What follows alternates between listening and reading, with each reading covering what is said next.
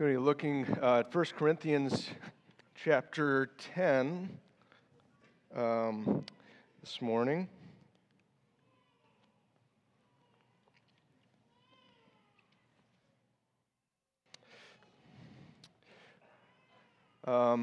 Particularly verses 14 through 22. In this passage, Paul is continuing to elaborate on the call that he first issued at the end of chapter 9 and then warned them about at the beginning of chapter 10. And that call is specifically to run the race that is the Christian life.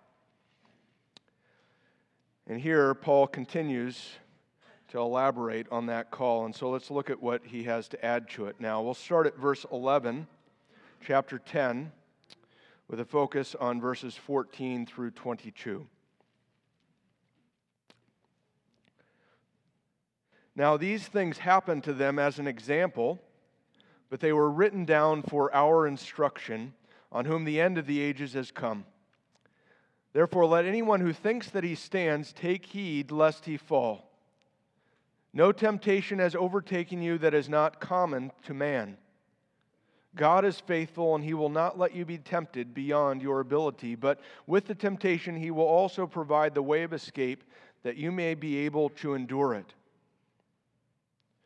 Therefore, my beloved, flee from idolatry.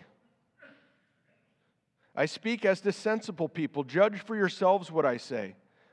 The cup of blessing that we bless, is it not a participation in the blood of Christ?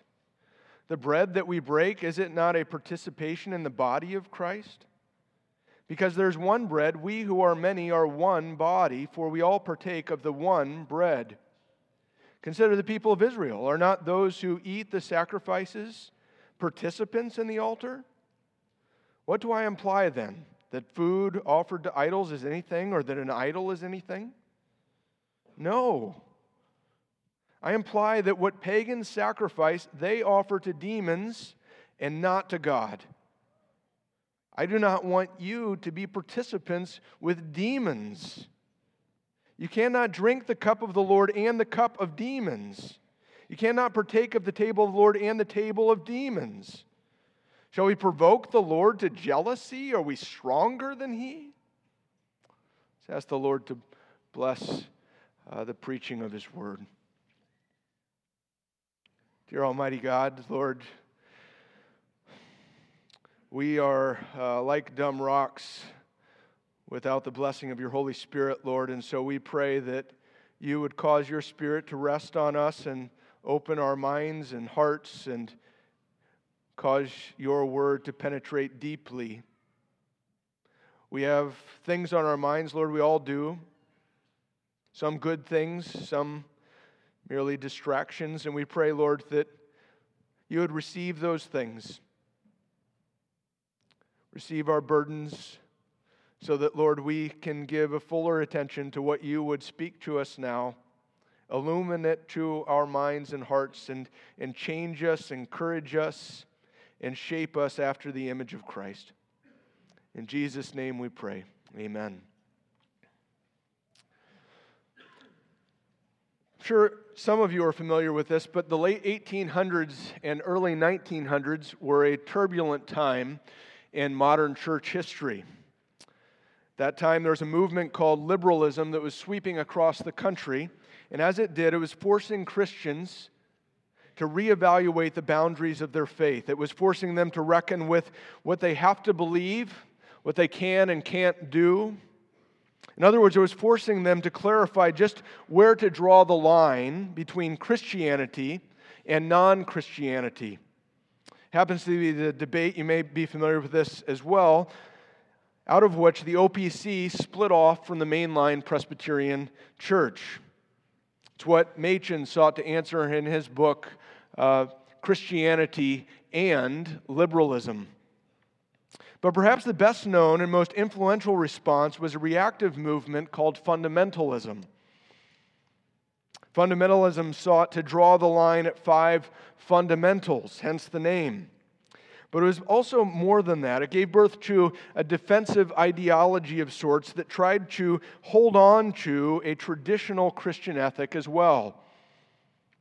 And as a result, it also drew the line around drinking and smoking, dancing, watching movies, and more. And I have no doubt that at least a number of you are familiar with that and have grappled with it yourself.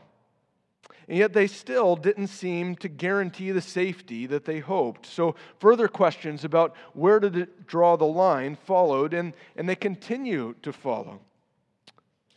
So the question is, where do we draw the line, or how do we know where to draw the line?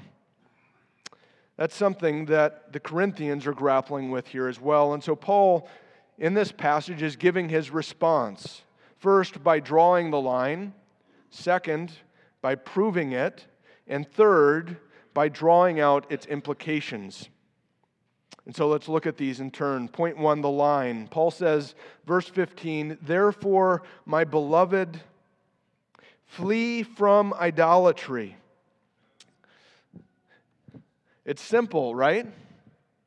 If in chapter 9, verse 24, we're called to run this race, and if in verse 13, because of Christ we can, then let's do it. Let's run. Let's flee idolatry, and for that matter, anything that could possibly tempt us toward idolatry. Let's learn from the example of the Israelites. In chapter 10, verse 7, not be idolaters as some of them were. And yet this really wouldn't have appeared so simple to the Corinthians. In fact, for as straightforward as it sounds, it probably would have been confusing. Because you see, Paul isn't talking about idolatry in a general sense, but a specific one. He's taking them back again to the question that they raised and he responded to in the beginning of chapter 8 about whether participating in cultic sacrifices and eating their food is really idolatry or not. You're like, oh, okay, well that makes sense. Well, probably not, right? If Paul says don't join with pagans in their cultic sacrifices, then don't. End of story. And yet it's still a bit more complicated. You see, their supermarkets, they don't have a kosher aisle, as it were. As one commentator notes, almost all of the meat in their markets was the product of some form of idolatry. And almost all of the meals with non-Christians, which was the entire social and economic network that they lived in, were eaten in honor of an idol. And so, unlike today, if you wanted to eat, or if you wanted to join in to the social and economic landscape, then you were going to come into contact with food and festivities associated with idols. And yet, even that isn't the full extent of the problem, because you see, the Corinthians that raised this question also knew, as Paul already asserted, and will again in this very passage, that these idols aren't actually anything. And the food that's been sacrificed to them hasn't actually changed. It's just food, and the idol is just a hunk of wood or stone. And so perhaps now you can start to see how this sounds strange. If I'm supposed to run this race, and I can run this race by escaping temptation, then why therefore must I flee, joining my pagan neighbors and co-workers in their idol worship, which I don't believe in, does nothing to the food, and is nothing but wood and stone? Or perhaps even more simply, how is it idolatry if there's no idol? Right? How is this not some arbitrary rule, or on what basis is this really a problem? And so Paul goes on to explain, point to the rationale. Paul says, verse 15, I speak as to sensible people. Judge for yourselves what I say. i.e., I'm not trying to pull one over on you. I get that you could possibly be confused about how all this fits together. So judge for yourself. You think about this.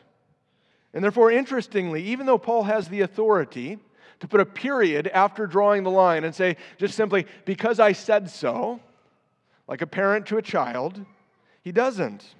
Instead, he goes on at length to reason with them, to reason with the folks that don't understand, and firstly, by drawing their attention to the Lord's Supper. He says, verse 16, the cup of blessing that we bless, is it not a participation in the blood of Christ? The bread that we break, is it not a participation in the body of Christ? And so what's going on here? Well, there's perhaps a lot us modern Christians could learn from this, but that's not Paul's point. You see, what's interesting here is this isn't new information for the Corinthians, but it's old information. From a pedagogical perspective, he's moving from the known to the unknown, trying to leverage what they already know to teach them something about what they need to know. And so what is it that they already know and perhaps we need to learn? Well, it's that our participation in the Lord's Supper is not an innocuous thing, but it's a spiritually efficacious thing from which no one who participates is excluded. Key word here is clearly participation. Paul uses that word an astonishing 6 times in this short passage. It comes from a Greek word that many of you are probably familiar with. It's the word koinonia, which is often translated fellowship or to be joined with one another. It's the particular idea that Paul's fleshing out in verse 17 with this heavy emphasis on oneness. Look at how the word one is used in verse 17. He says, because there is one bread, we who are many are one body. And why? Here's the reason. For we all participate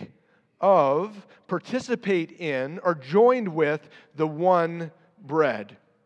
And so what does that mean? Well, it means that even though we didn't offer the sacrifice directly, nor the worship it was meant to convey, or the benefits it was meant to secure, our participation in eating it necessarily unites us to them both. It means no one who participates can, at the same time, stand outside of it, be separate from it.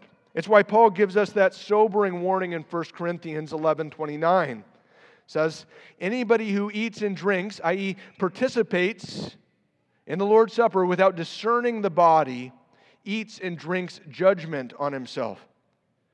Point is, on either side of this, whether you're discerning or not, something is happening in the Lord's Supper, and no one is able to participate in it without at the same time being connected to it.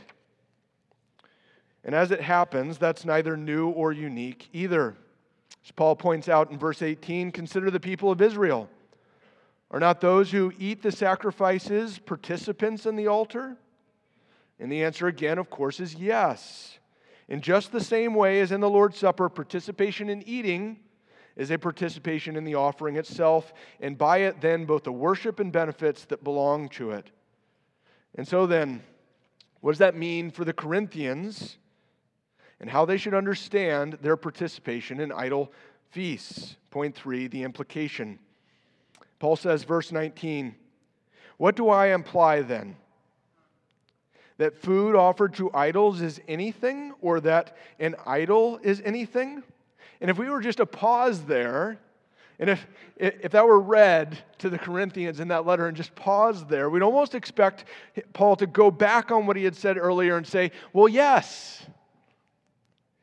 Because to do so would at least make sense of why participating in these idol feasts is a problem. It's because, in all actuality, there is some kind of God in these man-made hunks of wood and stone after all. But instead, Paul holds on. And again, he says, no. So that begs the same question. How exactly is this a problem? How is it idolatry if there's no idol? And his answer is verse 20. He says, I imply that what pagans sacrifice, they offer to demons and not to God. I do not want you to be participants with, in fellowship with, or joined with demons. And in hearing that, I don't know about you, but you might ask, well, how did we get here, Paul? How do we move from an idol isn't anything to worship and fellowship of demons? Haven't you stepped out a little too far? No, because see, this too happens to be old territory. The phrase they offered to demons and not to God is a footnote to what Moses told the Israelites in his last address before his death. He said, Deuteronomy 32:17, they, the Israelites, sacrificed to demons that were no gods. There's the reference. But now listen to what Moses says as he goes on. They sacrificed to demons that were no gods, to gods that they had never known, to new gods that had come recently, whom your fathers had never dreaded. And why you were unmindful of the rock that bore you, and you forgot the God who gave you birth. The Lord saw it, and He spurned them because of the provocation of His sons and daughters. And He said, I will hide my face from them. I will see what their end will be. For they are a perverse generation, children in whom is no faithfulness. They have made me jealous with what is no God. They have provoked me to anger with their idols, so I will make them jealous with those who are no people. I will provoke them to anger with a foolish nation, for a fire is kindled by my anger, and it burns to the depths of Sheol. It devours the earth and its increase, and it sets on fire the foundations of the mountains. Whoa, right? Can you see what Paul is getting at here? It's that the implications of their friendship with idol feasts is, again, not an innocuous affair. But just like the Lord's Supper and the Israelite offerings, a spiritually efficacious one from which no one who participates is excluded. And now just think about that. Paul is saying that even though the idol isn't anything, even though the food isn't anything, even though they know all of that, their participation is still a problem because, just like God told the Israelites through Moses, there's a dark spiritual reality at work in these things that is so prevalent and so real that their hearts can't help but be touched by it and even yoked together with it. Think again about what Paul says. I do not want you to be participants with, in fellowship with, joined with, not hunks of wood and stone, not inanimate objects, but demons. In other words, there's more going on here than meets the eye. And what Paul's insinuating is that they should know that. Perhaps they couldn't name it. Perhaps they couldn't give a theological explanation for it, but they should have been able to sense it. And that's what he brings to bear on them here. So he continues most necessarily by reasserting where the line needs to be. Verse 21, he says, you cannot drink the cup of the Lord and the cup of demons. You cannot partake of the table of the Lord and the table of demons. And why? Because, again, there is something going on here, and it's incompatible with who you are now in Christ. You don't belong to demons anymore, and you can't keep going back to demon tables. You can't keep one foot in each of these camps.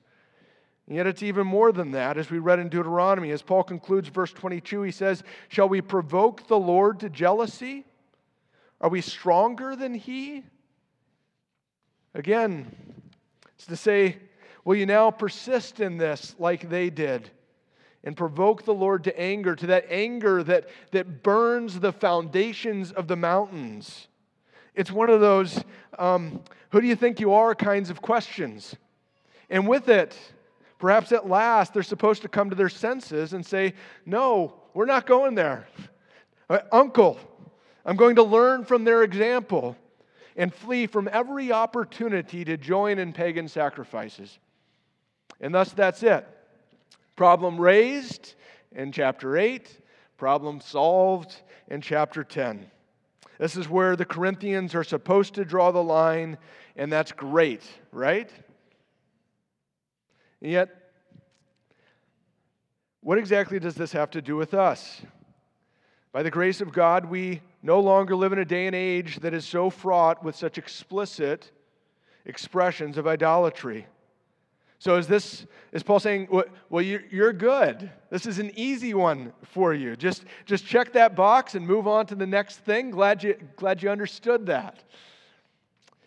And it is that, in a certain way, Paul does give the Corinthians specific direction on this. And it does legitimately apply to us. Don't join your pagan neighbors in their idol sacrifices. Perhaps you already knew that, and that's good. But his diagnosis, if we look at that, of what's going on in idolatry, should serve as a much broader warning to us. You see, what's especially interesting about these Corinthians in particular is that they are a whole lot like us. Despite living in a super idolatrous, super superstitious world, they aren't like their brothers and sisters who felt conscience bound to avoid these idol feasts because they wrongly thought that there was something in the idol. There was a god in the idol.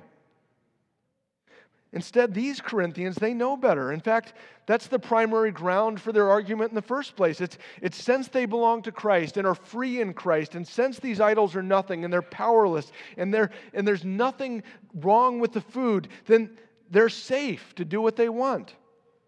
That's the statement. Everything is lawful. I can do whatever I want. I'm free. I'm safe. And in a certain way, it's like they have a secular worldview then. And yet, as we listen here, in the very same breath that Paul affirms that these idols are nothing and that the food hasn't changed, he also asserts that their participation in these things is, in fact, idolatrous. We're not to be idolaters as some of them were. And the reason is because as much as our world is physical, and we know that, it's also spiritual. There is a genuine, real spiritual reality at work in these activities, in our world. And that's a reality that ought to revise our own often overly secularized, overly physical worldview. Despite our belonging to Christ, despite our freedom in Christ, and despite the inherent impotence of these idols, there is a dark spiritual dimension that makes use of these things, and we are not immune to their effects. And so we too need to guard our hearts, both specifically and broadly, and flee from idolatry, generally. And that might actually be even more difficult today than it was in theirs. And so now the question again, how do we know how to draw the line? Well, in just the same way that Paul instructs the Corinthians, by being sensible. That's what we need to take away from here, by being sensible. You see, if all Paul was after was the line, he could have stopped at verse 14, flee from idolatry. Or he could have started with verse 21, you cannot drink the cup of the Lord and the cup of demons. End of story. Keep this line, you're safe. In fact, he could have started with that all the way back in chapter 8 even, and saved a whole bunch of paper, but he doesn't. And in fact, even here, this passage is not the end of the story. Paul keeps on going straight through this to the end of chapter 10, and then the start of chapter 11. And so what for? Well, because he wants them to learn how to navigate this world of both overt and respectable sins and explicit and subtle idolatries and temptations. He says, verse 15, I speak to you as sensible people, judge for yourselves. This isn't Paul just being respectful or friendly, but a call to be more sensitive to their conscience and the Word of God and where these connect to their hearts. See, as much as Paul does draw a line here, that's not the end of it. That didn't work for the Pharisees. It didn't work for the fundamentalists either. Instead, Paul wants to gain a real, before the Lord, heart-level honesty about where they're at and why. It's to learn how to recognize that while all things are lawful, not all things are helpful. And that's something that we need to learn too. For instance, do you ever take the time before the Lord and His Word to ask yourself what's really going on when you take that drink or that drug to your mouth? Are you concerned to rejoice in the good blessings of God, that He would cause Tylenol or something that would make you happy to fall into your path, or to escape from the path that the Lord has given you to walk? What's really going on when your eyes linger on the shape of the opposite sex? Are you praising God for the beauty that He's created, or are you lusting after what belongs to another? What's really going on when you take an accounting of your finances? Look at what all I can do for the Lord. Look at what privilege He's given me to steward. Or look what all I can do now for me. And as we interact with those questions and so many more, don't get me wrong, most of the time they don't give us simple yes or no answers. They're not purely evil or good, but some kind of mixture of them both. But nonetheless, as we go there, and Paul is encouraging us to go there, we find an increasing sensitivity to where our hearts really are. It's quite a lot like what Jesus prompted in his Sermon on the Mount. We all remember it well, and we almost want to cry uncle in the middle of it. Don't keep going through the commandments. You remember Matthew 5:21 on murder. You have heard that it was said to those of old, you shall not murder, and whoever murders will be liable to judgment. But I say to you that everyone who is angry with his brother will be liable to judgment. Whoever insults his brother will be liable to the council, and whoever says, you fool, will be liable to the hell of fire. You see, Jesus is not drawing out a whole bunch of new commandments. In fact, he summarizes all of them in just two, but he's connecting the line of the commandment to where it crosses our heart. And that's what Paul is teaching the Corinthians and us here. It's to gain a sensibility about where our hearts really are so that we can be better equipped to guard our hearts. And yet at the same time, again, just like Jesus' Sermon on the Mount, we can't help but be convicted by this exercise, right? Because as we go deeper in our own hearts, we don't find that it gets cleaner and cleaner and happier, but dirtier and nastier. And as a result, this sensibility gives us a much deeper, broader, and more sensible appreciation of just how sinful, wicked, and weak we really are. And reciprocally, just how badly we need help. It's what caused Paul at the end of Romans 7 as he goes there himself. Wretched man that I am, who will deliver me from this body of death? It's a hopeless cause. And yet that's the wonderful irony of Paul's choice of illustration. It's inspired. Of all things, he uses the Lord's Supper to unveil the idolatry at work on and in our own hearts. But it also can't help but remind us of what Christ has done for us. You see, it's here in the sacrament that God kindly reminds us again and again and again to taste and see with our senses that He is actually this good. That even though He is fully sensible to just how deep and broad our idolatries lie, how deep they go, how weak and wretched and hopeless we actually are, so deep that we're afraid to admit it to ourselves in private, He came not in anger to crush us, but for us. He spilt His blood for our sins. His body was broken for our reconciliation, to reconcile us to Himself, to be with us. And so, as we now prepare to meet the Lord at His table, let's be reawakened to the sweetness of His once-for-all offering for us, and thereby encouraged and strengthened in our participation with one another and with Him to exercise greater sensibility to the guarding of our hearts. Amen? Let's pray. Dear Almighty God, we are prone to wander and leave the God we love. We are far more sinful than we realize, far more selfish, far more prone to treat you like that rich uncle that we only go to when things are too bad, so bad that we have to deal with them.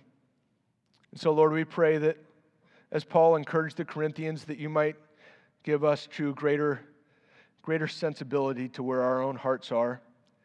And in that, Lord, as we are confronted with the reality of our own sinfulness and just how deep and broad it goes, how deep and broad your grace goes in Christ. It is enough to cover over all our sins. And so, Lord, help us to rejoice as we know who we really are, because we learn more and more who Christ really is. In Jesus' name we pray. Amen.